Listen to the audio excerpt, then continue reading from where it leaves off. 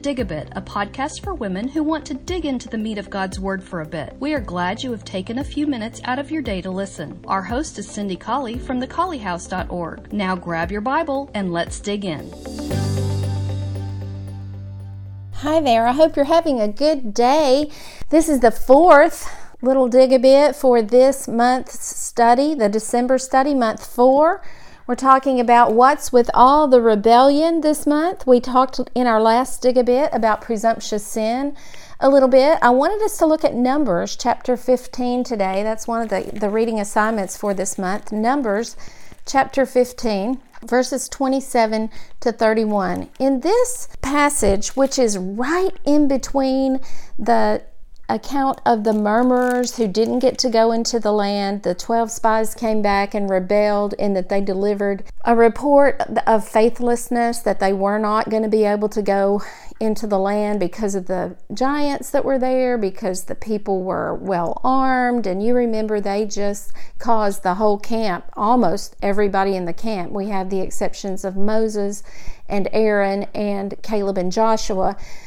But right between the account of the 12 spies who came back and caused the people to sin, and in between that and the rebellion of Korah, which was also a part of your lesson this time, the uprising once again against the authority of Moses and Aaron. It's reminiscent of our last dig a bit where we talked about how that one of the earmarks of presumptuous sin is always a lack of respect for delegated authority. Well, Moses and Aaron were clearly God's delegated authority, and Korah is, along with Dathan, Abiram, and On, he's about to stand up against that authority. I mean, in a blatant way. And when he's asked to come and meet with Moses, he says, "No, we will not come."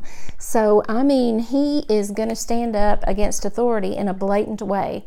So, right in between the horrible 12 spy episode and the Korah, Dathan, and Abiram episode and On. Sometimes we just say Korah, Dathan, and Abiram. On is mentioned in verse 1 of chapter 16. But then when Moses called to them in verse 12, he called to Dathan and Abiram. And they said, "We will not come up." So we don't have On mentioned in some of the other cases. Moses said to Korah in verse 16. So Moses said to Korah in verse 8.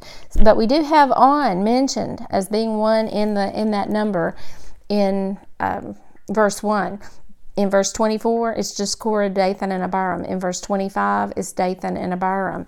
In verse 27, it's Korah, Dathan, and Abiram. So I don't know what On did to escape the negative consequences later on in the chapter, but we see him mentioned less than the others, and that's just a parenthetical thing for you here in this discussion of Korah, Dathan, and Abiram.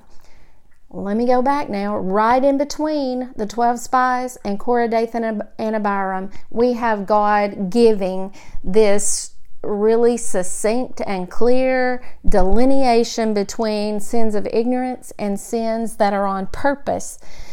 Presumptuous sin, as we have called it. Verse 27, Numbers chapter 15. If any soul sins through ignorance, then he can bring a she-goat of the first year for a sin offering, and the priest shall make an atonement for the soul that sins ignorantly. When he sins by ignorance, boy, he really emphasizes that. He sins ignorantly and he sins by ignorance before the Lord to make an atonement for him, and it shall be forgiven him. So we have a sacrifice, an atonement, and the word forgiven there when we are talking about sins of ignorance. You have one law for him that sins through ignorance, both for him that's born among the children of Israel and for the stranger that sojourns among you. Whether you're an Israelite or whether you are an outsider that's traveling with Israel, if you sin by ignorance, it can be forgiven by atonement. Verse 30, but the soul that does aught presumptuously, whether he's born in the land or a stranger, the same reproaches the Lord, brings shame on the Lord. And that soul shall be cut off from among his people, because he's despised the word of the Lord and broken his commandment. That soul shall utterly be cut off. His iniquity shall be upon him. God really draws a line here, a difference. We have sacrifice, atonement, forgiveness. And when a person then sins presumptuously, we have despised the word of the Lord, broken his commandment, utterly be cut off, and iniquity shall be on him. There's a difference in the way God views sin. Sometimes people say sin is sin is sin. That's just a myth. There is a difference in the way God views sin. And there's certainly a difference in the way he views ignorant sin and presumptuous sin. I think if we think about our jobs as parents, we would have to admit, we would know that we as parents view transgressions of our children differently if they do them in ignorance. If your children do something and are attempting to hide it from you, they're not doing it in ignorance. And we're going to view that differently than if we call them out. Let's just say it's language. We call them out for saying a word, and we can know by the looks on their faces that they had no idea that was a bad word. We find our teenagers texting bad words to people who are going to pollute them, people who are going to corrupt them, and we find them using those bad words over and over, and when we ask them about it, we see guilt written all over their faces. There's a difference in our view of those two transgressions, even though technically it was the same transgression. That's what God is doing here, delineating between ignorant sin and sins that are on purpose, purposefully disobeying a known command of God. And then right after that, we have the account of this man who went out and broke the law of the Sabbath by picking up sticks on the Sabbath day. Was that presumption? Absolutely it was. The Sabbath wasn't a little obscure commandment. It wasn't something that he had never been familiar with before. It wasn't like he had seen people keeping the Sabbath day every week of his life. He knew the law of the Sabbath. It was clearly stated, not just somewhere obscurely in the Levitical law, somewhere in all those technical, I'm going to say regulations of the Levitical law. It was one of the 10 commandments. It was the fourth of those 10 commandments written on the tables of stone. He knew the law, but he disobeyed it. I want us to notice when we're reading about him, verse 32, while the children of Israel were in the wilderness, they found a man who gathered sticks on the Sabbath day.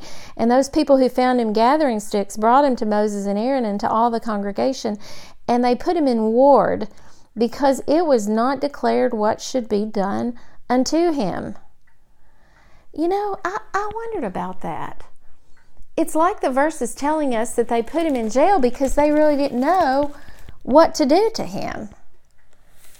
If we look at Exodus chapter 31, beginning in verse 14, you shall keep the Sabbath, therefore, for it's holy to you. Everyone who defiles it, here we go, shall surely be put to death. For whoever does any work therein, that soul shall be cut off from among his people. You're going to be put to death. You're going to be cut off. You're going to be no more. And then we turn over to where this man defiled the Sabbath, and they put him in jail because they didn't know what to do to him. I think they knew what to do. I think they were about to presume upon God as well. The Lord said to Moses, verse 35, the man shall surely be put to death. All the congregations shall stone him with stones without the camp. And all the congregation brought him without the camp and stoned him with stones, and he died as the Lord commanded Moses. Now perhaps verse 31 that says they put him in ward because it wasn't declared what should be done to him, maybe it was the means of death. Maybe we could assume that. But if they were deciding the fate of this man, whether or not he would be put to death, then they were presuming against God too. I just want us to notice here that God is very, very serious about sins that are committed. Verse 30 uses the word presumptuously. Let's fill in our other words that we had in our last dig-a-bit. But the soul that doeth aught boldly with daring, the soul that sins arrogantly, the soul that sins recklessly and proudly. And remember, I said it's in your face sin. That's what this man did. He knew it was wrong. It was one of the 10 Commandments. It was something he had seen Israel observe all of his life. And he committed this in-your-face sin. God says the soul that sins presumptuously, whether he's born in the land or a stranger, the same reproaches the Lord, and that soul shall be cut off from among his people. And that's exactly what happened to this man at the end of Numbers chapter 15. I think God was talking to the church. I think, we read in the New Testament that these things were written for our learning. They were written for examples to us.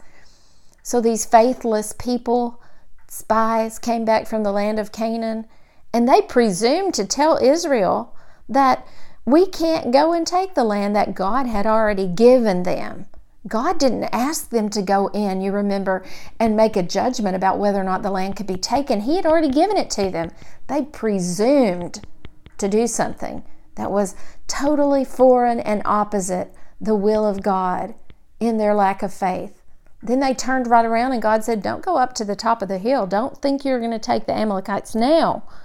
And they said, oh, Lord, you wanted us to go up there in the first place. We're repenting now. We're going to go up and take the Amalekites now. God said, don't go up.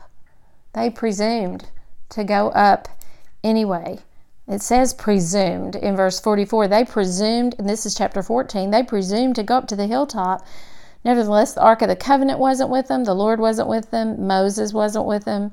And the Amalekites came down, and the Canaanites which dwelt in the hill, and smote them and discomfited them even to Hormah.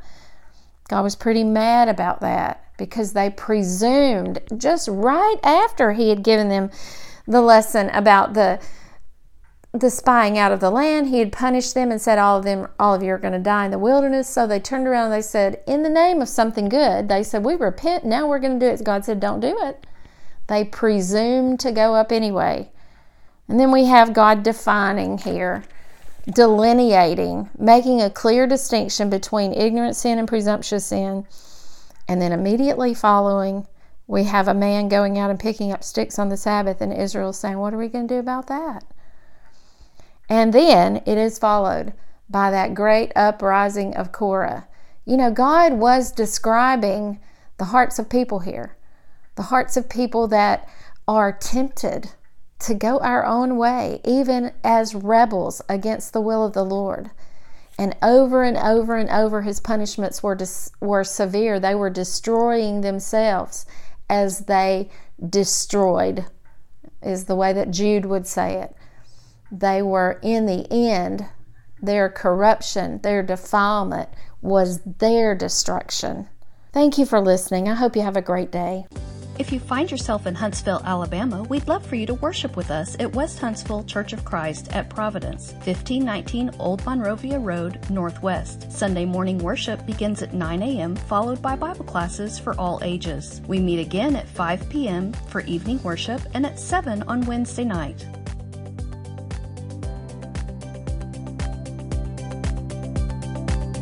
Dig a Bit is a production of Digging Deep in God's Word, a Bible study for women. For more information, visit thecollyhouse.org.